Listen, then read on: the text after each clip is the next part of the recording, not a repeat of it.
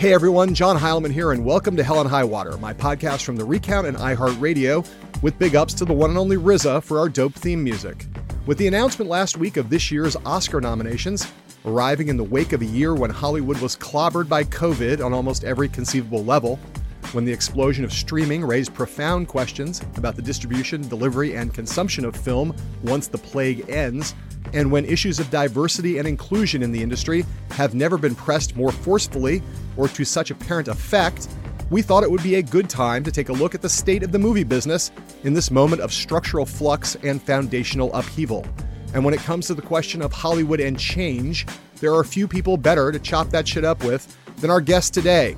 Because in truth, few people have affected as much actual change in Hollywood lately as the dude in question, my pal Franklin Leonard. The state of filmmaking in 2021 is deeply complicated. An industry-long history of gross failures of gender, racial, and disability representation, resulting in financial losses in the aggregate 9 figures, the rise of streaming, the difficulty of making, anything during COVID. But I remain optimistic, if only because I believe in artists. It is what it is.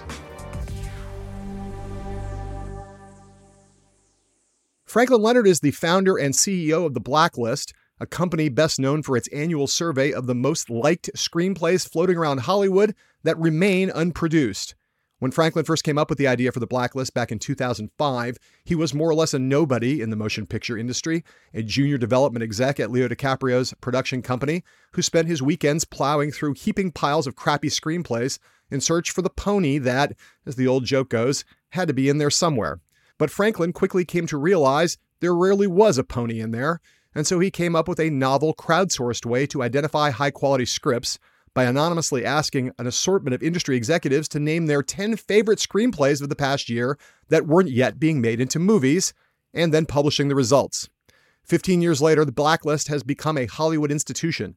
More than 400 scripts that have appeared there have been produced as feature films, often in part because of the notoriety of appearing on the list. Those films have earned a cumulative 250 Academy Award nominations and 50 wins, including 4 of the last 13 Best Pictures, Argo, Spotlight, Slumdog Millionaire, and The King's Speech, and 11 of the last 24 screenwriting Oscars.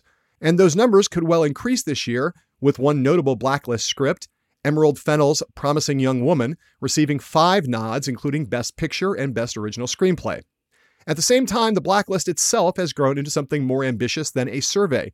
It's a website that provides a first access point for aspiring screenwriters to get their work in front of agents, managers, and producers, along with providing evaluation services, screenwriter labs, and live staged script readings. As night follows day, The Blacklist's success has turned Franklin into a serious player in the industry, but one who has gained his power by harnessing the forces of democratization, by attacking the inherent inefficiencies in the closed loop that Hollywood has always been, and by undermining its entrenched hierarchies, all with the ultimate aim of making the place into more of a genuine meritocracy, not only because that is right and just, he argues, but because it is good for business. Given these predispositions, it is unsurprising that Franklin has emerged as one of Hollywood's vital voices on matters of diversity, which is why he was the first person I wanted to call when the Oscar nominations were unveiled and contained so many historic firsts in that arena. But that was only one of many topics on my mind, from filmmaking in the midst of a pandemic, to the calamity that was this year's Golden Globes, to the legacy of Chadwick Boseman. I was confident that Franklin would have something compelling to say about all of these things, and guess what? As usual, I was right. So if you care about movies, the artists who make them, or the industry that produces them, you are in for quite a treat today as we welcome my friend Franklin Leonard to our own little virtual Oscars pre-party here on Hell on High Water. Exciting night. All the big blockbuster movies that came out of this year are nominated. Parts of a Lady, Irish Goodnight, Mauricio's Delve, Day Planner, Gronk, Ali G Goes to Chicago. And we'll be honoring all the fantastic TV shows you binge-watched this year. The American Office, Old Columbos, very one-sided news programs, the Zoom town halls about your school staying closed, and of course, the Cranberry Juice skateboard guy. He's going to skateboard to all the nominated songs tonight. How exciting. So Tina Fey and Amy Poehler are there in the opening of this year's much maligned, horribly rated Golden Globes. And we're here with Franklin Leonard to talk about the state of film on a bunch of different levels. Franklin, good to see you, man. You too. You look good. You're in Ireland. I'm in Ireland. Yeah, just wrapped a movie last Tuesday. And then my fiance is directing a movie while we're here as well. So we're a 2-movie household and going to be heading back to the States in April. So the thing about the Golden Globes, which we'll talk about in a minute, and the Academy Awards, but the reason I played that sound was because it sort of was a kind of a joke about the state of the movie business at hopefully the end of the pandemic and what's been a weird fucking year for entertainment in general, both on the production side and the consumption side. So I think it's a good place just to start, which is to say the world feels like we're at the end of this terrible year and maybe there's some light at the end of the tunnel now. Is that how it feels for the film industry too? And what's this year been like from your vantage point, watching the industry deal with the massive challenges? We're an industry made up of human beings, and I think it would be inevitable for us to feel that we were on the verge of the end of something right now. But I think that we're also acutely aware that this is really the end of the beginning. You know, I think the pandemic, the sort of changing consumption habits that the pandemic brought about with regard to streaming and the lack of availability of movie theaters, these were changes that we knew were coming, that were accelerated by this sort of unanticipated moment. And I think what happens next is very much as yet undetermined. And I think we all know that there will be a great deal of change and transition coming, and how we respond to it is really ultimately going to tell the story. And we won't know how that story unfolds until it does unfold. At this moment, making a movie and dealing with the still present threat of COVID, what's it like being on set? You know, what kind of protocols have you guys implemented? Yeah, I mean, the protocols are pretty straightforward, right? We're all being PCR tested on a regular basis, depending on sort of your proximity to the actors who can't be masked, obviously, during their performances. It's 2 to 3 to 5 times a week. And then I think we're just hyper vigilant about, you know, we're all wearing masks all the time. We're all making sure to sort of stay in our pods so that we don't expose other people to the possibility that we may be infected. And then, you know, we go home at night and there's really nothing else to do. So we're all on set, ready to go the next morning. You know, it's a bit cheesy, but I think on some level, those of us who are in production feel a great deal of gratitude that we can be. And these additional sort of protocols don't really detract from the real joy that comes with having the opportunity to make a film. I mean, that was my overwhelming sense. And I think, you know, in talking to the cast and crew, I think that was theirs as well. Yeah, you know, it's funny when we went back into production on The Circus, my show on Showtime in August, right? People, you know, there were a bunch of things that happened. One of which was a lot of people thought we were fucking crazy to go back on the road for 13 weeks and try to do it at that point in COVID. But we found a way to work out a set of protocols that basically kept, we had 4 crews on the road 7 days a week for 14 weeks and nobody got sick. Yeah. And we didn't get anybody sick. So it was manageable. The other thing though was the consumption side, which was that our numbers, like a lot of people's numbers, went through the roof. And part of it, I think, was that people were like so sick of seeing people on cable talking about politics in their houses on Zoom that like seeing a crew out making shit in the world was like this. I mean, if I forget about whether we were doing it well or not, people were just like, oh my God, you guys are out there like doing it. And there was a very, very grateful audience for that.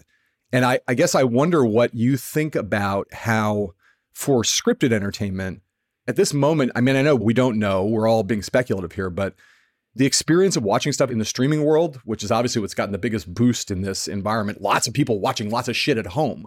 Mm-hmm. There's big questions about what happened. The theater business is about to come back online. AMC just announced they're reopening this coming week across the United States. What do you think the long-term changes are potentially for how the stuff that your business makes gets consumed, and what does that mean for how they then go, the return piece of that, of how it changes what gets made, how it gets made? I'm not talking about just in terms of COVID, but just in terms of like, does the theater business, does it ever come back fully? Is home just now where it's at? I know a lot of streaming companies think that. I'm just interested in your broad thoughts about this whole thing. I don't think that the theatrical business dies. You know, it has been falsely predicted for decades that people are going to stop going to movie theaters. And I think that there's something singular about the idea of walking into a dark room with a bunch of people that you don't know and seeing a movie, right? I don't think that's going to die any more than people gathering in religious buildings to have the experience of hearing a pastor or, you know, a rabbi tell them a story about what it means to be human and what life lessons can be had from that. I do think that when you are making a decision about what to make and how to get it to people who might experience it, the default assumption for really the duration of the entire industry was, well, you start in a movie theater, you have an exclusive engagement in a movie theater for X number of weeks. Eventually it was a VHS release, then it was a DVD release, and then it was, okay, well, actually it's going to streaming. I think that default assumption obviously necessarily breaks down, and you have to think really strategically about, okay, this is what we're making. Who is the audience for this thing? How do we best get it to them? And how do we monetize that distribution in a way that makes the investment in making this thing good business? And I'm really optimistic about that because now there are just a bunch of other options and consumers aren't assuming a default where, well, I'll have to go see it in a movie theater or I'll have to wait 8 to 12 weeks before it's available for me via streaming or online or on television. There's a massive business opportunity to be had in thinking differently about how we connect content and connect stories, connect films, connect television with audiences. And exciting for me as someone who grew up in a small town in West Central Georgia, it means that movies that I would never have had access to when they came out when I was a kid will now be immediately available to kids like me, literally all over the world. And I think that has the potential to change what movies get made in the future, who is making those movies, and what kinds of stories we all get to consume over the next 5 to 15 years. And that, again, is both an amazing business opportunity and incredible cultural opportunity that should benefit all of us. You know, we had Aaron Sorkin on the podcast a couple months ago, and Aaron is one of those people who, like a lot of people in the business, is really like freaking out in a way about the notion that it was grateful, obviously, that Trial of Chicago 7 found a platform, grateful, but also freaked out about the notion that the cinematic experience might be at risk. And I get that. And yet I also hear the thing you just said, which strikes me as, there's obviously everything's a mix of optimism and pessimism and peril and promise. But man, like the taking away of the funnel, the bottleneck of a limited number of screens and a limited number of studios to more platforms, more opportunities, more, just seems to me to be also a cause for a lot of optimism if democratization is part of your thing. And it is obviously a key. We're going to talk about the blacklist in some detail on this podcast, but that's part of what your whole ethos has been about, is the democratization of this whole business and breaking down these bottlenecks. If this pandemic has helped to do that, sped that transformation, I think there's as many causes for optimism as there are for pessimism. My interest has always been a democratization of access, which enables a true meritocracy that has never really existed in Hollywood, right? Because the bottlenecks that have existed thus far prevented the vast majority, like 90% of people, from ever having a realistic opportunity to make something and get it to an audience. And as those things break down, now we can actually sort of source talent from everywhere, and necessarily with a larger, more competitive talent pool. If we're actually hiring based on merit, we should end up with better movies. I've used this analogy before that Hollywood is a little bit like the NBA right before integration. And all of a sudden, when you're like, wait a minute, Black players are playing in the NBA now. We've got Slovenians playing in the NBA. We've got Brazilians and Argentinians. Necessarily, the quality of basketball is going to get better because you're now recruiting from the best people everywhere and not just the best people who happen to know one of the owners of the teams personally, which is really the case now. It's funny. There have been a lot of people writing about sort of the coming death of the movie theater. And one of the most interesting essays along those lines that I read actually came from Martin Scorsese. Really, the essay was a sort of paean to Fellini and the Italian neorealists, but it opens with this real sort of charge to the world about the death of film in favor of streaming is a dangerous, bad thing. Right. But the thing that I think people miss, and it was something that I would love to be able to ask Scorsese about, is that he himself says that his introduction to Fellini was watching it on television. And that in many ways, watching it on television was for him a gateway drug to Fellini and to cinema itself. Sure.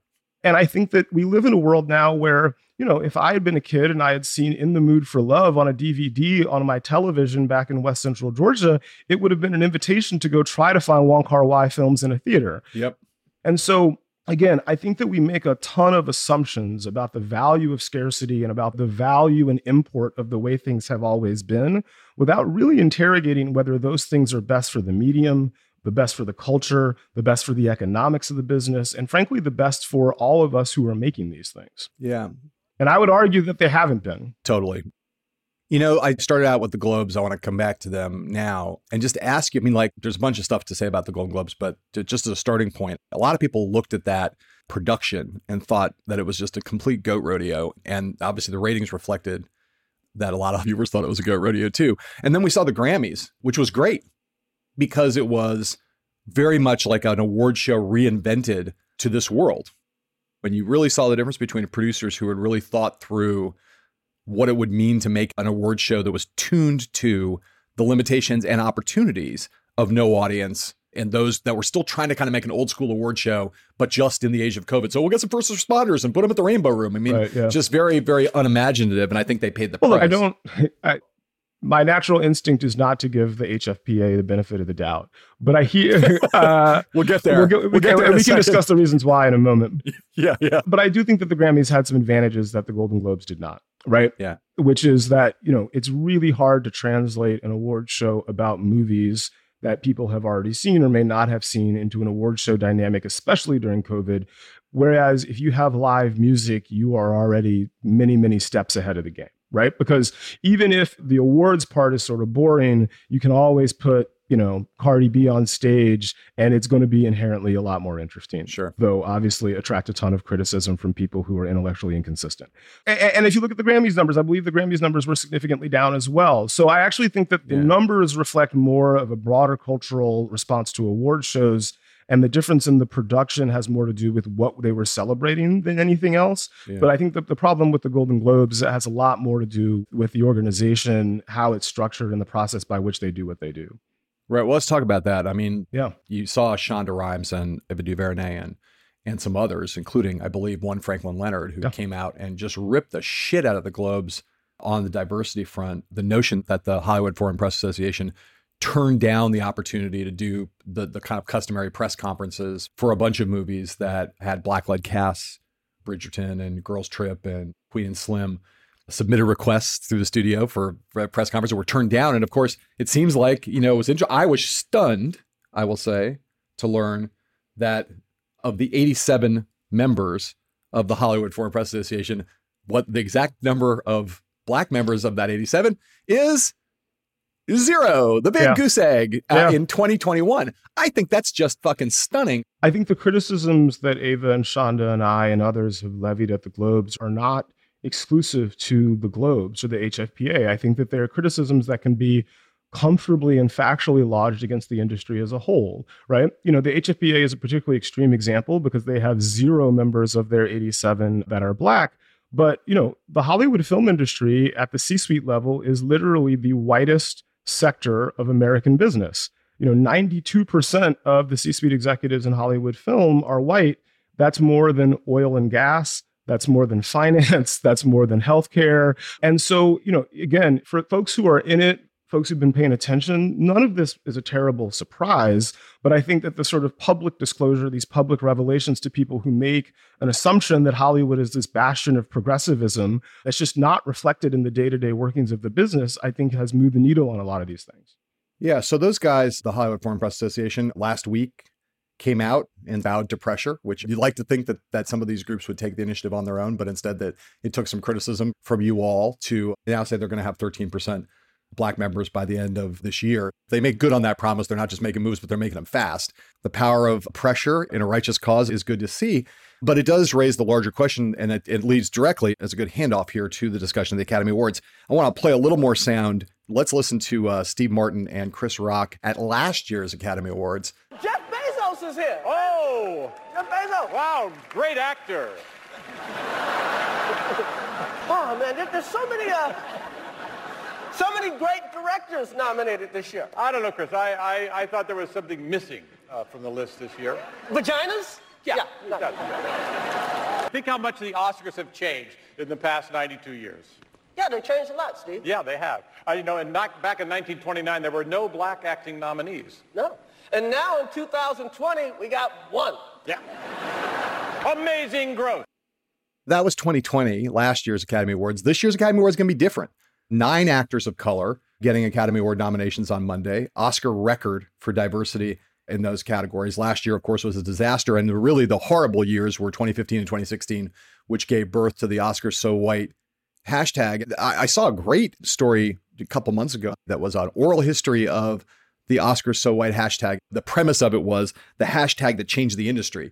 And of course, 2020 didn't look like it had changed the industry that much, at least in terms of the Academy Awards. But this year looks different. So let's start with just an overview of that. Walk us through this history, the recent history of Oscars So White leading to where we are now in 2021.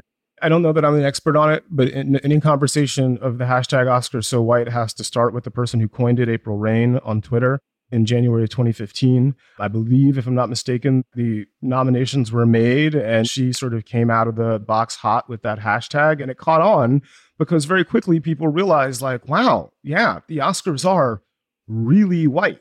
And I think the thing that is important to remember, and I've had conversations with April about this, the hashtag is not Oscars not black. It is Oscars So White, right? This was never about, oh, well, black people should be getting nominated more. It's literally about sort of the white supremacy that's been endemic to the industry since its inception. You know, it's really important for us to remember that Hollywood's first blockbuster was Birth of a Nation. That sort of concretized this idea of black men as criminal predators, that literally gifted the Klan with the iconography that it used for its resurgence that left thousands of black people hanging from trees throughout the country. You know, the white hoods and the burning crosses came from Birth of a Nation. That wasn't pre-existing to the Klan's iconography. And so I think more broadly, it's also Oscars So Male, Oscars So Abled. It really is a totem that identifies the places where Hollywood, you know, and broadly we can sort of say the culture of film and television has not been representative of the demographics, the population of the country. And that's not because there aren't talented people doing great work in this space. Right. It's because those people have not had the opportunities to get accesses to the resources necessary to make content. They are not distributed in the way that white content is. They are not evaluated by critics who, you know, speak the same cultural language, have the same cultural references as the people who are telling those stories. And then when it comes to these bodies like the Oscars and the Golden Globes that are meant to sort of assign value and assign merit to things, those folks are not reflective of even the best of those who evaluate culture. And so, you know, in the years following Oscars So White, I think the Academy did do a good job of recognizing that they had a problem. They made a real effort to increase the diversity of the membership. All of the people who have been admitted were, you know, sort of evaluated on the same standards of merit that people have been throughout the history of the Academy, despite people's concerns about the lowering of expectations. And the result has been, over time, we're beginning to see some changes in the things that are celebrated, right? Last year, Parasite did incredibly well. Best director, best original screenplay, best picture.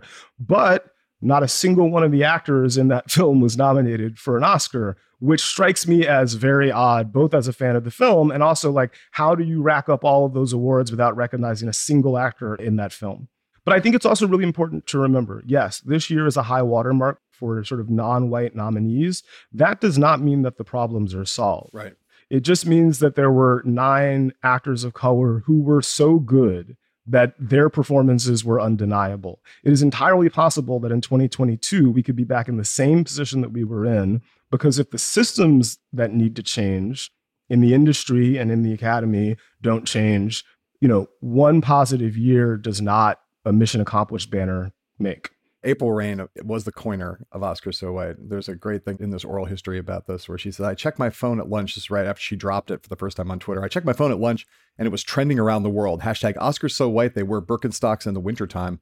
Hashtag Oscars So White. They have a perfect credit score. Those are both pretty funny. And in this oral history, Spike Lee says, when black Twitter gets on your black ass, ooh, it ain't no joke. which is true and kind of describes what happened there. It's true. As part of its push for diversity, the first step was we just got to expand our pool in general. Like the Academy was small, relatively small. And so, you know, a group that had been locked at a certain size for a long time suddenly brought in hundreds of new members. And obviously with a focus on bringing in diversity and a more inclusive racial makeup and ethnic makeup and gender makeup of the group. But it does seem to me that like at least some portion of what we're seeing now, which again, as you say, the problem is not solved. It's going to take some time to unravel it, but we are starting to see some signs of progress that at least part of the answer here is just that simple. The Academy used to be very small in almost all California. Yeah. Then there got to be more geographic diversity. Then they put in a bunch of new members with a focus on diversity. And you put those new members in, you make a more representative body, and you get a more representative outcome. It seems like that simple on some level to me. Yeah. And that's not to diminish it, but these problems are hard to fix, but not that hard to fix in some cases, if you just think about it that way.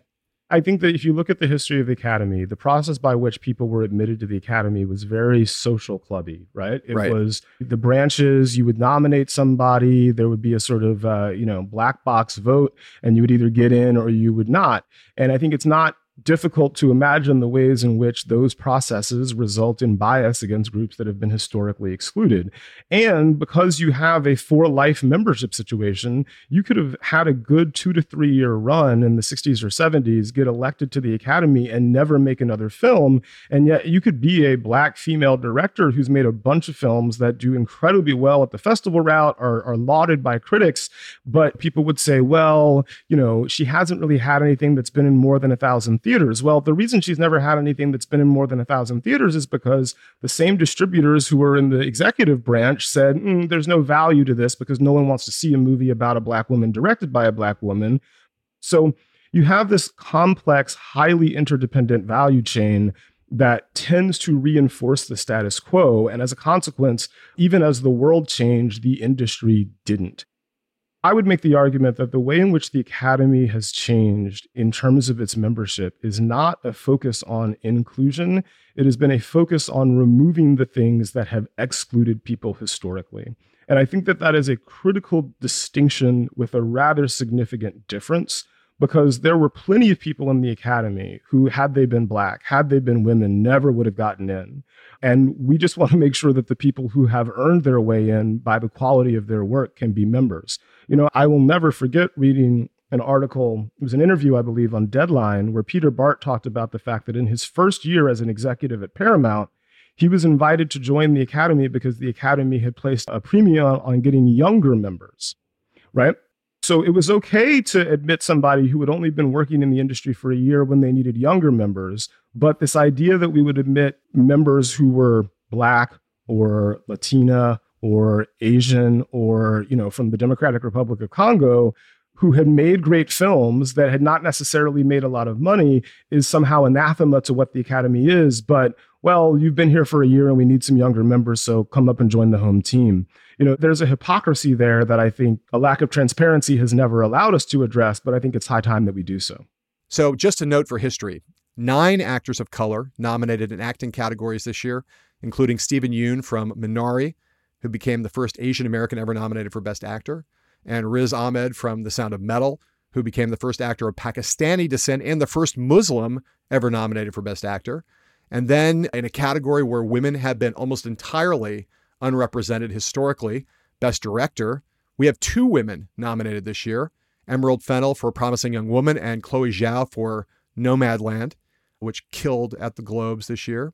Then we also have Judas and the Black Messiah, the first movie ever with an all-Black producing team, Ryan Coogler, Charles King, and Shaka King, first all-Black producing team ever nominated for Best Picture. So that makes a whole bunch of firsts this year, Franklin, and yet, there's always an and yet when it comes to stuff like this. And yet, I was reading somewhere the other day about the vast disparity in the Best Director category between the budgets of the movies directed by the male nominees and those directed by the female nominees. Like if you take a look at Aaron Sorkin's budget for The Trial of Chicago 7 or David Fincher's budget for Mank, they are exponentially higher than the budgets that Fennell and Zhao were working with on their 2 movies. And I think that highlights the issue that you're talking about, Franklin. It's like we should definitely note the progress that's occurred here, right? But we also need then to dig a little deeper and look at the ways in which there is still a lot of work to be done. The nominations and the awards are all great, and they matter in Hollywood symbolically and as precedent and all of that. But, the underlying economic disparities in the industry on the whole are still extremely biased, right? Yeah, I think that's absolutely right. And I actually have no bone to pick with David Fincher and Aaron Sorkin. I think that as any filmmaker should be looking for the most money possible to make their movie, right? Of course. Yeah. And more power to them for getting it. I think that for me, it's less about making sure that they have less money than it is making sure that these amazing filmmakers who are women and people of color do as well. And you're absolutely right? Like we've got 2 women directors nominated for the first time ever, which I think is, there have only been 4 or 5, if that, ever nominated. And to have Chloe Zhao and Emerald Fennell nominated in the same year is remarkable. Riz, Chadwick, Stephen, Viola, Andra, Dan, Kalia, Leslie Odom Jr., Lakeith, and Young-jun for acting. And like you said, Shaka King, Charles King, and Ryan Coogler for producing Judas and the Black Messiah. These are remarkable things. But anybody who has seen their work, anybody who's seen their films will be hard-pressed to make a counter-argument that they did not deserve to be there. And I think the question is, we know across the industry that films about women deliver a better return on investment than films about men. We know that films by and about Black people deliver a higher return on investment than quote-unquote white content. And yet they still get smaller budgets, smaller marketing budgets, distributed in fewer territories, all based on, a bunch of conventional wisdom that's all convention and no wisdom. And the irony is we could all be making more money if we didn't have these sort of racist and sexist marketing efficiencies in place. A lot of people are like, there's a moral and ethical imperative. And certainly there is. Culture is, I think, upstream from politics and society. There's this Andrew Fletcher quote that's often misattributed to Plato, let me make the songs and who will may make the laws. We know that there's an effect between culture and society, and we see it every day, most recently with these murders in Atlanta.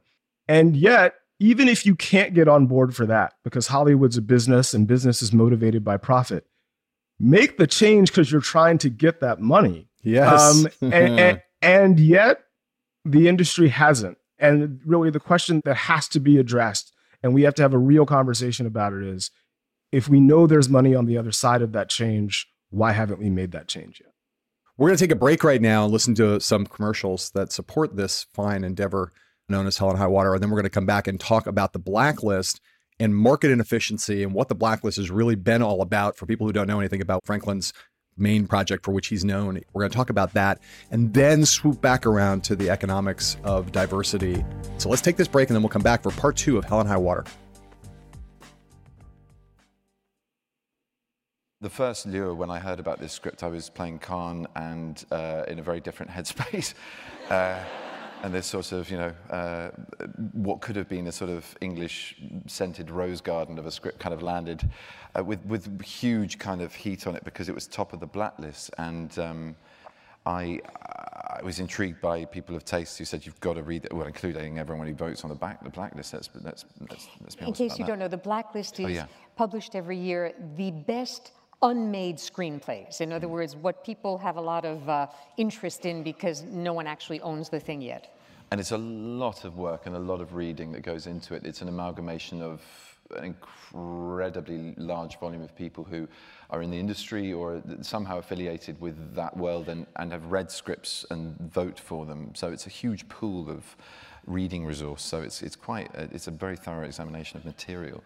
But it was very exciting to read for that reason alone. And we're back with Franklin Leonard. That's Benedict Cumberbatch at the 92nd Street Y, doing promotion for his Academy Award nominated film, The Imitation Game, about Alan Turing. And Franklin, he's singing your praises. It turns out there's a lot of people, if you go out and Google, people who say nice things about the Blacklist, a thing that, 20 years ago didn't exist and now is seen as having not just a big impact, but a large and salutary impact on the industry. And I still think it's the case for a lot of people who aren't huge movie industry watchers and aficionados. Many of them still don't have any idea what it is, as witnessed there when Cumberbatch's interviewer was like, wait, Benedict, we must now explain to our audience here, even in New York City at the 92nd Street Y, what the fuck this thing is. So I want you to tell the story because it's a great story. Talk about your background, how you got to Hollywood and how this idea came to you, how it evolved, and what you saw in it in the early moments of it that made you think it was something worth doing.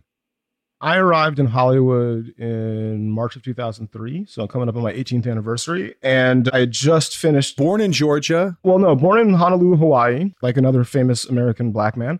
And we were actually there on the island at the same time, funnily enough. My father was in the Army. We moved around a lot when I was a kid. When I was 8 years old, we moved back from Germany to West Central Georgia, Columbus. I was a math nerd. I was basically Steve Urkel while Steve Urkel was on television, a Black nerd, not much of a social life. And that's sort of what allowed me to get into Harvard. And I went to Harvard thinking that I would be either a math major or go into like biochemical engineering.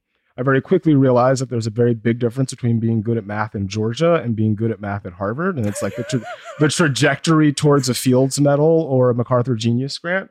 And more than one of my classmates, by the way, has won a MacArthur in the mathematics discipline. So I was right to sort of step aside. You're like, I'm good at algebra, but it was like, look, I was really solid up to multivariable calculus and linear algebra. As things got more abstract, I find myself a little bit unmoored. Yeah. But, so I ended up majoring in social and political theory, a degree at Harvard called social studies. I ran a congressional campaign in Cincinnati, Ohio, right out of school. And then I took a job at McKinsey & Company as a business analyst. And I was there for 2 years in New York during 9/11. And, about a year after 9/11, my entire analyst class gets laid off with 6 months severance. And I found myself living in New York and spending a lot of my time either watching movies or reading about the film industry, which was something that I had never really considered working in because as a Black kid in West Central Georgia, it's not something that you think is available to you, right? There, especially in the early aughts, late 90s, other than Spike Lee, there weren't a ton of examples of people who were Black and were successful in Hollywood unless you were an actor. And that, I assure you, I definitely am not. Right. So I ended up coming out to LA in March of 2003, really to escape the winter in New York, and quickly got a job as an assistant at CAA. I was there for a year, and then I got a job as a junior creative executive at a production company. And shortly thereafter, I moved to Leonardo DiCaprio's production company as a junior development executive. And the job of a junior development executive is basically, you're a junior producer. You read every script that's out there, every novel, every nonfiction book, in the hopes of finding something that you can walk into your boss's offices and say, we should do this, or we should work with this writer. And I knew very early on in my career that my competitive advantage was never going to be, being the party guy or the cool guy who had the right friends, but I could read more and work harder than most people. And so I would read, 20 scripts a weekend, and I come back and my boss would ask me, did you read anything that I should read? And my answer was always no, because, I'm not going to waste his time reading a script for 2 hours unless it's really, really good. And most of the things that I was reading were mediocre to bad because writing a great script is difficult. It is an art form, it is a craft, and the people who do it well deserve to be praised. And let's be clear, right? You're working for Leo DiCaprio at that point. He just made The Aviator. He was a pretty big deal. So you're seeing everything. You're not working in an obscure office that doesn't have access to what is supposedly like the hot projects. You're seeing a lot of shit. Leo was coming off The Aviator and still one of the biggest movie stars in the world, if not the biggest movie star. He was also a white guy between the ages of 25 and 40. Yes. It's like you get a lot of deal flow if you're Leo DiCaprio at that age. That's exactly right. Like deal flow is the right way to describe it. We had the best deal flow in the business. And still, most of the stuff that I was reading fell in that mediocre to bad category. And I was, at this point where one of two things was happening. Either the job was actually to read and pass on bad scripts, or I was very bad at my job. But neither of those two things was sustainable. And my mother would call me every week and ask me if my LSAT scores were still valid. And I really didn't want to go to law school. I mean, in fairness, she only stopped doing that very recently. Like last week. Not last week, but not that far off. I love your mom. I think literally I had to get into the New York Times before she would stop asking me if I was going to go to law school. And I still get a hard time about not having a graduate degree because now both of my siblings do. But so, I was at the office late one night and sort of struggling with this reality that I hadn't found anything good to pass along to my boss, which was literally my job. And I think I just defaulted to sort of the analytical thinking that, I'd been trained in at McKinsey and I think naturally am disposed to begin with. And so I sent an email to 75 of my peers that had a job similar to mine, right? That we were reading all the time. Our job was to find good scripts. And I said, send me a list of your 10 favorite screenplays that haven't been produced yet that you found out about this year. In exchange, I will send you the combined list. I did it anonymously. Almost everybody responded. I ran it through, a pivot table on Excel, output it to PowerPoint, slapped a quasi-subversive name on it, the Blacklist, and emailed it out to everybody literally hours before I hopped on a plane to Mexico for a vacation in December. Pause for 1 second. Yeah. Why the Blacklist? Double reference. It is a conscious inversion. Well, it is a tribute to the writers who lost their careers during the McCarthy era. In 2005, when the first list happened, I didn't necessarily think that it would become politically resonant again. That's a very weird phenomenon 15 years later. But it was also a conscious inversion of the notion that Black as a concept somehow had a negative connotation. I remember sitting in English class in 7th grade and being explained color symbolism in literature. If the cowboy has a white hat, they're probably the good guy. If they have a black hat, they're probably the bad guy. And even then, I remember thinking inductively, Not a fan. And at the time I was like, one day I'm going to write a novel that inverts all of that. And I procrastinate way too much to ever do that. So I look for ways to interrogate language in sort of, sneaky ways. And this was one way I could do it. So I sent the list out, went on vacation. A week into my vacation, I went into the hotel business center, because that was the era that we were in, it's 2005, and checked my email, and it had been forwarded back to me hundreds of times. And then when I came back to LA, everybody's talking about this thing. Where did it come from? The scripts on it are really good, et cetera, et cetera, et cetera. 6 months after that, I get a phone call from an agent who's pitching me a new client. Same phone call I would get every day. Hey, I have this new script. I think Leo's going to want to do it as his next movie. I already sent it to Brad Pitt, so you should read it, tonight. Let me know what you think. But this call ended differently than most calls, and I'll never forget it for as long as I live, because he goes, hey, listen, don't tell anybody, but I have it on really good authority. This is going to be the #1 script on next year's Blacklist. And that was amazing, because I had decided not to make another Blacklist. And even if I was going to, it was a survey. So there's really no way you could have 6 months out a heads up on what would be #1. So literally, here is this agent trying to sell me on the idea that this thing that I created had more value than I had realized that it had. That's cool. It's one of those moments that sort of changes the trajectory of your entire career, because then I made another Blacklist the following December. The LA Times outed me as the person who had created it, and it's snowballed very rapidly since then. So, the year following, Juno and Lars and the Real Girl get nominated for Best Original Screenplay, which was significant because they had been the #2 and #3 script on the first list. Juno then wins. And really, if you look at the last 15 years of lists, that really has been the consistent refrain, right? There have been about 1,200 scripts on the list. About a third have been produced. They've made $27 billion in worldwide box office, won 50 Oscars from I think 300 nominations, 4 of the last 13 Best Pictures and 10 of the last 28 screenwriting Oscars. Yeah. So, I can't take credit for those movies. I have to be very clear about that. But I think that we did a very good job of creating a system by which the industry could identify these things that maybe they were overlooking for whatever reason. And since then, Harvard Business School did a study that basically shows that all things equal, a movie made from scripts on the Blacklist make 90% more in revenue than movies made from scripts that were not on the Blacklist. And that's not me saying that. That's Harvard Business School saying that. The Blacklist now grown into an institution, right? You guys naturally have a website and a submission process, and it's grown.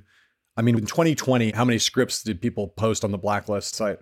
I have to explain the difference between the annual list, which remains, as it was in the beginning, a survey of industry executives about their favorite unproduced screenplays. And now we're surveying about 700 people every year. Okay. In 2012, we built a website that allows anybody on earth to upload a screenplay for a small fee, pay another fee to have readers who we have hired based on their experience and ability to provide high quality professional feedback.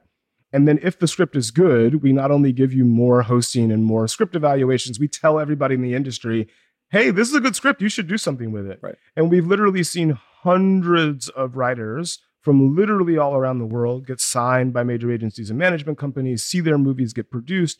The first movie that was produced from a script discovered on the Blacklist was something called Nightingale, starring David Oyelowo, that was nominated for a Golden Globe and 2 Emmys. This year's Lebanese nomination for Best International Feature was a script that was discovered on the Blacklist website and went through our screenwriters lab. There are any number of folks who are writing on various television shows right now that were first discovered because they uploaded their script to the website.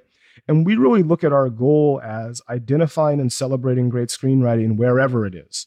We sort of function maybe like the I keep coming back to basketball analogies, but like the AAU of talent identification for the industry, because historically, when I would come back from talking on panels about the annual Blacklist survey, the first question that I would always be asked is, I wrote what I think is a pretty good script, but I didn't go to USC or Harvard. How do I get my script to somebody who can do something with it?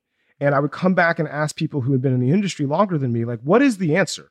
Surely, in an industry that is so reliant on good storytelling, we have a system in place to identify talented storytellers so that we can then turn their storytelling into profit. And the answer I always got was, well, you can enter the Nickel Fellowship, the Academy Screenwriting Competition, and if you place in the top 100, someone will probably call you. Or move to LA, get a job at Starbucks, and then network until someone pays attention to you. And, as a Black kid from West Central Georgia, I'm acutely aware of the ways in which those kind of access issues really pervert a marketplace for labor. And the consequence of that is you don't have the best talent, you don't have the best meritocracy, and the financial outcomes that your entire industry is capable of are almost comically suboptimal. Right. It's an incredibly inefficient market for a variety of reasons we could spend a long time talking about, right? Mm-hmm. One function of what the Blacklist does is, and this was the initial thing, right, is kind of like, there's a haystack, there's some needles in it, helping the industry to find needles in a haystack, right? Yeah, we are the only metal detector in the industry. Then there's this other thing that's what you just described that you've evolved into, which is, first of all, the haystack turns out to be in a locked barn. And so how do we unlock the barn so that, like, if I have a needle and I want to throw it in that haystack, I have access to the barn that I was previously locked out of.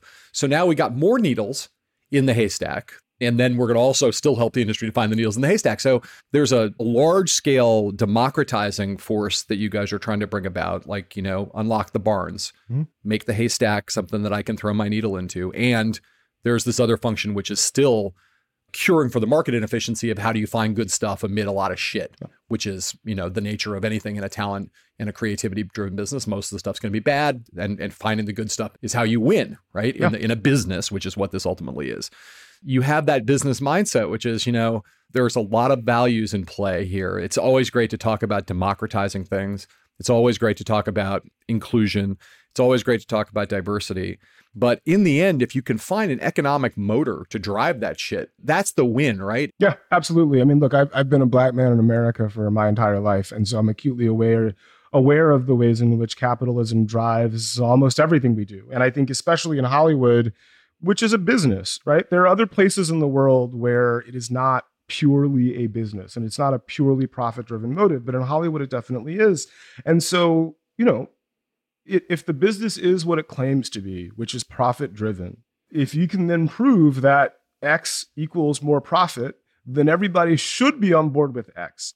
And if they're not, then you have a case to make that there's a real problem there. It's like you guys are so driven by this other thing that you're willing to cede X amount of money because you want to preserve this other thing.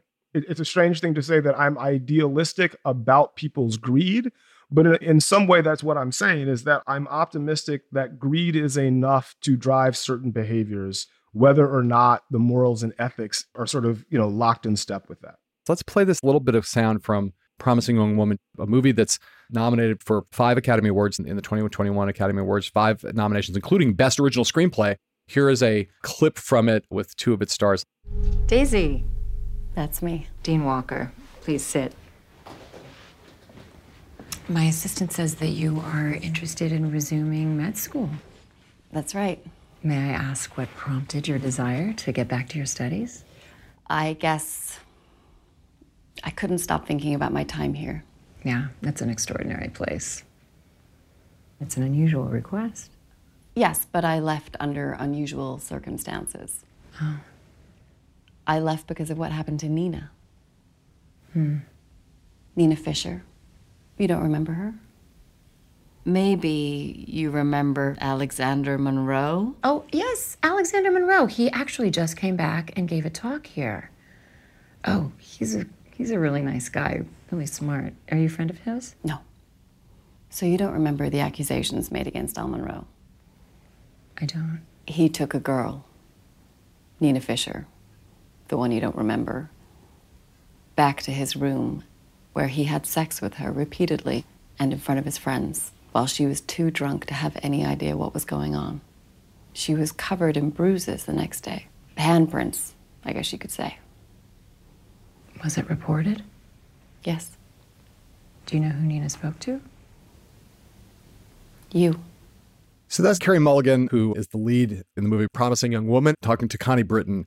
The movie is written and directed by Emerald Fennell. I just watched it a couple nights ago. And the reason I played it is because I think it's a fantastic piece of writing. It's a gripping scene that sets up some of the drama in the movie, but it's also illustrative of just the quality of the writing that the Blacklist identifies. And this is the most prominent example of something in this year's Oscar nominations that got featured, elevated on your platform, Franklin, on Blacklist. Walk through the mechanics of how that script, like what happens from Emerald writing it to it getting through the Blacklist process, and then it gets made, and now we all know about it because of this nomination. I probably don't know the specifics of A Promising Young Woman's processes as much as I probably would like to, but here's what I can say. Emerald was a very successful actress in the UK. She was represented by American representation, both as an actor and a writer. That script circulated widely throughout the industry. It was voted on by 30 executives as one of their favorite scripts of that year, which I believe was 2018. Yep. At the time, Margot Robbie's production company, which has produced a number of Blacklist scripts, was already attached to produce, and I believe Film Nation was attached to handle sales and potentially partially finance it. I don't know if Carey Mulligan was already attached at that point, but I do know that typically when scripts are on the annual list, it sort of catalyzes a process by which a lot of people read this material if they haven't read it already. And it also provides a stamp of approval that, hey, you're not the only one that likes this unusual thing, right? In this case, a revenge thrower sort of squarely in the Me Too mode. And that if you make this thing that a lot of other people like, it's highly likely that audiences will respond in the same way that executives did to the script. I believe it premiered at Sundance last year. It's a rather significant critical response. And, it sort of run the table in the Oscar campaign. I mean, Emerald and Carey are both nominated. Well, Emerald is nominated, I believe, for Best Director for the BAFTA as well. And I think rightfully so. It's funny. I like when you say, I don't think I really know that much about this, but let me see what I can recall. And of course, you know more about it than probably the people who made it. Well, I mean, look, here's the thing. There are others that I probably know better. Looking over the last year and a half because of the pandemic, Sure. Time and timelines become very elusive. I just think it's funny. I knew you'd be like, well, I don't really know that much about this, but you know enough to give a sense of the sequence and how the thing kind of unfolds in a way that benefits the creators in trying to get this thing out the door. It's really fucking hard to make a movie, really hard to get a movie made and get a movie out there in the world, and let alone to get it a nomination like this, which will now mean it gets seen by way more people than it would have ever been seen by before. And the Blacklist has done this time and time again. Let's take another break, listen to some commercials again, come back, and we'll talk some more with my friend Franklin Leonard, founder, creator, presiding genius at the Blacklist. So stick around and come back after these messages.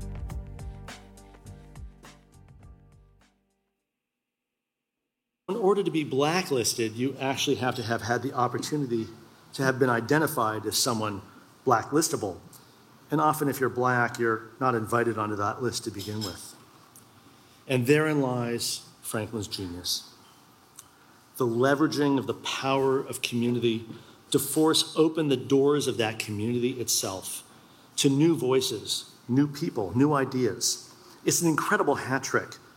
Crowdsourcing that forces or allows an often insular crowd itself to change its own identity, to diversify and open itself up. So that was James Schamus at the Writers Guild Awards back in 2019, singing the praises of our guest today on Hell and High Water, who we're back with now, Franklin Leonard. It's always nice to have people say nice things about you, especially when you're dressed in a tuxedo, right? I have to say that was probably the high point of my professional career, getting an award from the Writers Guild, right. An award that is specifically for people who have elevated the honor and dignity of screenwriters, from James Schamus, who arguably is one of maybe 5 people without whom I would definitely not be in the business. Like, he is one of my heroes in like 8 different ways. And for him to describe his understanding of the work that I'm doing in that way was... I don't know if I'll be able to top it in my professional career. It was a really emotional night for me. For those who don't know, James Schamus is? James Schamus is a writer, producer, studio executive, professor, activist. He's a sort of creative partner to Ang Lee. He ran Focus for years. He teaches at Columbia. He's just one of the gods of New York independent cinema. It's like him and Christine Vachon and Spike Lee. Like, those were the 3 people that I looked to before I joined the industry and said, I want to be like them someday. And to have him on stage at the Writers Guild saying that I had done these things was frankly mind-blowing, and I'm still not entirely sure I deserve it. Well, I think you deserve it, but I can see why that would be mind-blowing. And I will say you looked a little mind-blown when you came up and took the microphone after he finished. As I said, I want to talk more about some of this diversity and inclusion stuff. And I know you get kind of stereotyped and pigeonholed as like the diversity guy in Hollywood. And you've at various times kind of bridled at that. But given a couple things that you're doing right now, you're kind of wading into that world in a pretty aggressive way. One of those ways that you've waded in of late is this study that you helped instigate at McKinsey, your former employer from a long time ago, back when you still were doing things that your mother probably approved of more than what you're doing now. You asked McKinsey to look at these questions. And again, very much in keeping with our conversation here, trying to think about in a McKinsey-like way, Yeah. What are the real costs of the lack of diversity and inclusion in Hollywood? Just talk about the instigation of that and then the result, because they've come out with a report that is actually pretty mind-blowing. So last year, in the wake of the murders of Breonna Taylor and Ahmaud Arbery and George Floyd, early June 2nd, right, was Blackout Tuesday. And all of these black tiles were filling my social media feeds. And I remember sitting there getting very frustrated because I was like, I'm seeing all these black tiles. I'm seeing all of these corporate statements of solidarity from media companies, but I'm also acutely aware of the way in which the sort of day-to-day of Hollywood works and what the consequences of that are, right? When 64% of the gang members in Hollywood films are black, but the Justice Department says that only 34% of the gang members in America are black, without absolving them, it's not difficult to understand how folks like Derek Chauvin end up thinking that George Floyd is a criminal threat. And again, that goes all the way back to Birth of a Nation. And all of the black folks in Hollywood have been saying this for a long time. This is not new information, and the revelations of the McKinsey study were not new per se. And there was a group of us, we're a loose affiliation of Black Hollywood folks and under the name the Blacklight Collective. And, we were looking for solutions. Like, how do we solve the problem that now everyone's starting to acknowledge? And McKinsey came out with a public commitment to basically do $200 million of pro bono consulting, specifically focused on sort of racial economic equity. And so I reached back to them, my former employers, and said, hey, if you want to study racial economic equity, one place you can do it is Hollywood. And in the same way that sort of what we do in Hollywood reverberates out to the rest of the world and has an effect on these issues in the rest of the world, solving those issues would presumably have an amplifier effect as well. So how about you guys tell everybody, because you're McKinsey, you're the people that these companies hire to solve these thorny business and organizational problems. How about you tell us what the situation is and tell us how to solve the problem, right? So I think it's important that I say, we were not inviting McKinsey to condemn the industry. What we were really doing was getting McKinsey to work for free, not just for Black Hollywood, but for Hollywood as a whole. And what's amazing about that is that, just a couple of weeks ago, they came out with a study that's essentially a treasure map.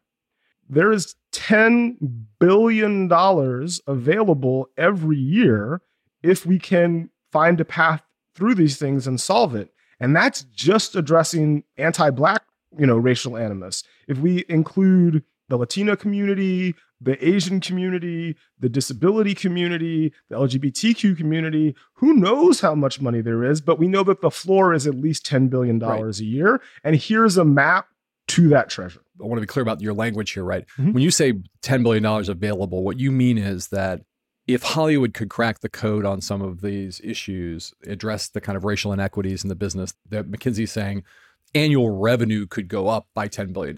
That's correct. That's like what the delta could be in terms of what the industry brings in. What they said is at least $10 billion a year in annual revenue, a 7% delta above its $148 billion a year annual revenue. I would actually argue, by the way, and sort of having been deep in the numbers with them, that there's actually a lot more than 10 billion annually available, because that's just the film and television delta. Sure. It doesn't include, for example, lunch boxes, Halloween costumes, right? Like, I remember before Black Panther came out, that Halloween, I desperately wanted a Black Panther costume, and preferably not the Black Panther, one of the other characters that I'd seen in the trailer.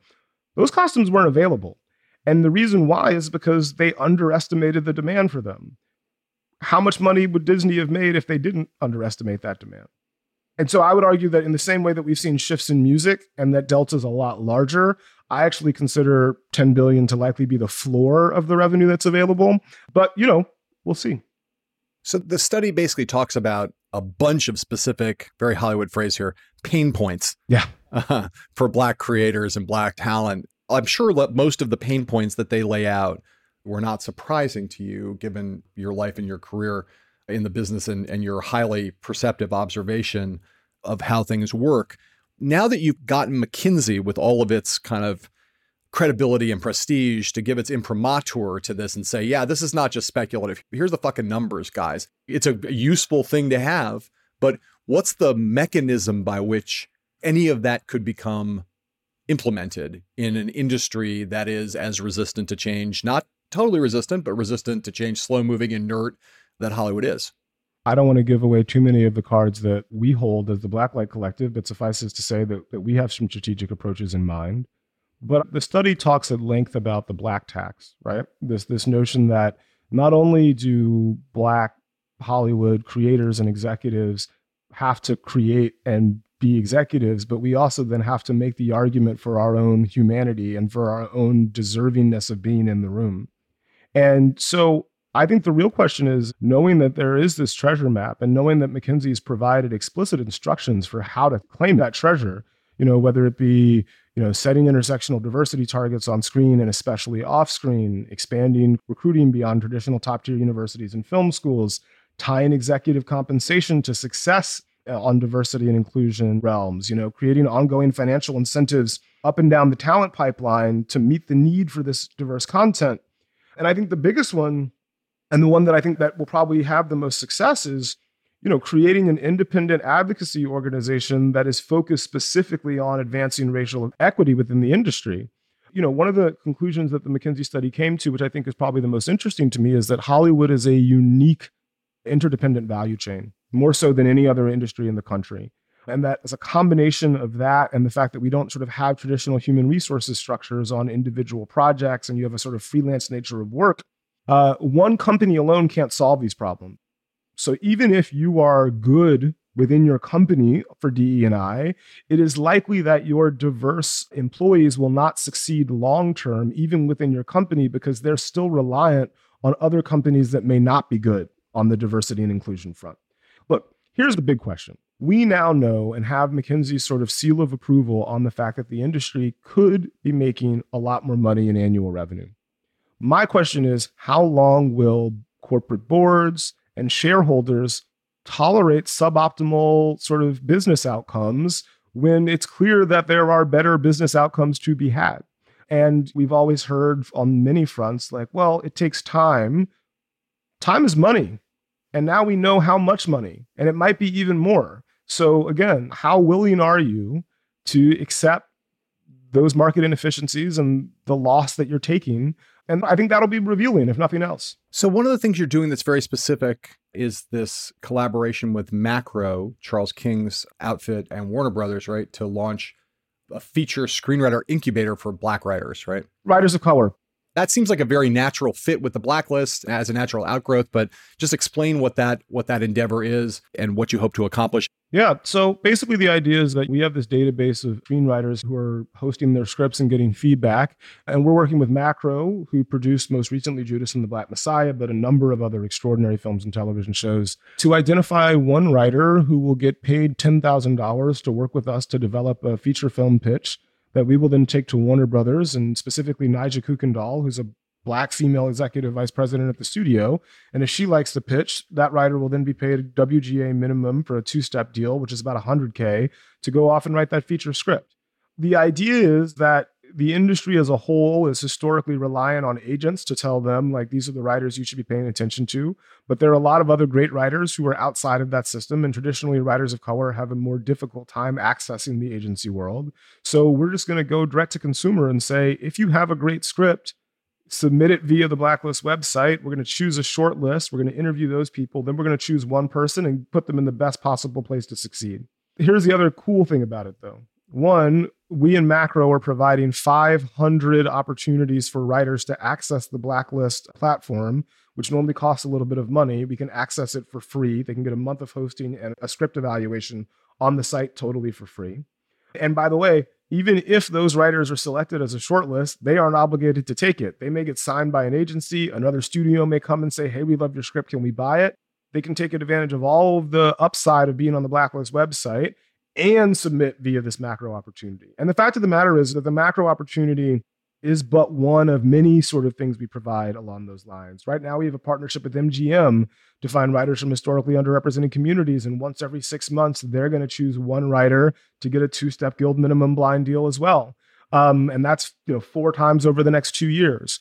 It's super exciting to see so much stuff happening on all these fronts, and obviously super exciting to see you in the middle of so much of it. I feel like it's be remiss not to at least ask a question about this. You know, we've had a horrible week last week with respect to these murders in Georgia. Yeah. And we're having a moment where people are looking up and realizing the degree and depth of anti-Asian American racism. The Georgia killings have kind of spurred a kind of another moment of reckoning, one that's long overdue. It's a category of racism that has not gotten nearly as much attention in recent years, but it's clearly out there. And it's also the case that, you know, you look at a movie like Crazy Rich Asians, and it comes back to our discussion about, you know, how many Crazy Rich Asians are there out there that haven't been made that could have made a lot of fucking money for Hollywood if it wasn't for systemic racism towards Asian Americans, you know? And I just want you to kind of reflect for me a little bit on whether we are now about to see kind of a similar moment again in the entertainment industry in particular, of racism in its midst, the one that's directed towards Asian Americans and Asians more broadly. I think one of the problems that Hollywood has is that it assumes a white default. And it assumes a white default for Americanness specifically. And so just as there is sort of underfunding, under support, undervaluation, under distribution of Black content in Hollywood, I would suspect, I haven't run the numbers, right? I've actually encouraged McKinsey to do this for other communities as well, because I think they'll find similar things. I can't get out of my head the fact that the Golden Globes didn't recognize Minari as an American film, right? That somehow a story about a Korean American family who moves to literally the American heartland to start a farm. If there's a more American story than that, like literally go west, young man, find your plot of land, grow things on it, and become one with the land. That is the American story. And the idea that they could only perceive that as something foreign and other, I think goes to the core of this. I think we also have to take a step back and acknowledge that most of the victims in Atlanta were Asian women, Asian American women. And I think this is an intersectional issue as it applies to this specific event. There has been an unconscionable rise in violence against people of Asian descent in the US. And I think some of that has to do undeniably with the rhetoric and with the characterization of the former president and his party as it applies to the coronavirus and it somehow being connected with Asianness, which is absurd. It is a virus. It has nothing to do with any individual human being or a people's. But I also think we have to talk about how Hollywood has presented women and presented Asian women specifically within the culture, and therefore how they are perceived by men and by white men specifically as having value and what that value is for. And I think it's not a long road between the sort of historical stereotyping as the dragon lady or the butterfly and the events of last week in Atlanta, because this guy thought that he had to eliminate the temptation, right? Someone on Twitter said, Atlanta is a city awash in sex work. He went to these specific places to kill these specific women. It was not just about sex work. It was about these women. And I think the culture has created an environment that devalues and dehumanizes certain kinds of people. It makes it a lot easier for the police to say, oh, he had a bad day, rather than to say, oh, these women had a bad day, their families had a bad day, and will have bad days possibly for the rest of their lives. The default point of view, the default perception of who has humanity and who has agency has never been them. And I think Hollywood has a lot to answer for in that department. I agree with everything you just said, and but I do want to end on a more upbeat note, although this is going to seem like not an upbeat note, because I want to ask you about the death of Chadwick Boseman, just because, you know, he's, everybody thinks the front runner to win this Best Actor award for Ma Rainey. He's posthumously on a run of winning awards. And you mentioned, obviously, Black Panther. I'm willing to bet that Boseman has a special place in your heart. I'd love to hear you just reflect on his legacy a little bit, because obviously his loss was a huge loss for America, I'd say, but certainly for the film industry. And I can imagine all the great Black portraits that he would have painted as an actor going forward. But talk a little bit about why Chadwick Boseman matters so much. I don't know a Black person I've met who's a movie fan who's not in some way deeply connected to Chadwick Boseman. And I'm curious to hear you talk a little bit about why that is and what his legacy is. I knew Chad personally, but not well. But he was always someone that I sort of looked to as a kindred spirit. I mean, we both grew up in small towns in the Deep South. We were roughly the same age. And he sort of came out of nowhere and ran off this like 7-year period, right? Where he plays Jackie Robinson, James Brown, the Black Panther, and Thurgood Marshall, right? And the last conversation I had with him, and it's sort of tragicomic in retrospect. It was after the Oscars, maybe 3 years ago now. And I was like, are you going to let anybody else play the great Black historical figures? Like, you've taken them all. And he was like, it'll be fine. And in retrospect, I now know that he knew that he was sick, right? And I think the thing for me about his legacy is that, none of this is promised, that we get a limited time on this earth to do whatever it is that we do. And there is a value in burning bright and doing it authentically, because there is the potential to change the way that people see the world within this very weird, very cloistered, deeply problematic business that we work in, right? I can't comprehend the role that Black Panther will play in the self-image of Black kids around the world. It is literally outside the bounds of my comprehension. It is outside the bounds of my comprehension, the way in which the perception of Black people who are not Black, having seen Black Panther, changes. There's this amazing sort of man on the street interviews in South Korea and China after people had seen Black Panther. And they all loved it. And they were like, this is incredible. We'd never seen Black people on screen like this as scientists and politicians. And they were like, well, how do you normally see them? And it was like, as athletes and musicians or criminals. And so, when I think about his legacy, I think about the full humanity of Black people and a representation of the full humanity of Black people at its most joyous, most talented, most creative, and most unapologetic. And he will be missed tremendously, not just by me and not just by Black Hollywood, but by everyone who had the opportunity to see his greatness. I think we all rightly feel robbed of the decades of performances that he would have given us. But on the bright side, and I think this is the other thing about his legacy, there are hundreds, if not thousands, of kids like him from places like where he came from, who will do what he did and maybe even exceed his heights because they saw it as possible because of him. And that is the future that I'm most excited about. Thank you, man. I appreciate you. My pleasure. Hell and High Water is a podcast from The Recount and iHeartRadio. Thanks again to Franklin Leonard for being with us. If you like this episode, please subscribe to Hell and High Water and share us and rate us and review us on whatever app you happen to use to bask in the splendor of the podcast universe. I'm your host and the executive editor of The Recount, John Heilman. Grace Weinstein is a co-creator of Hell and High Water.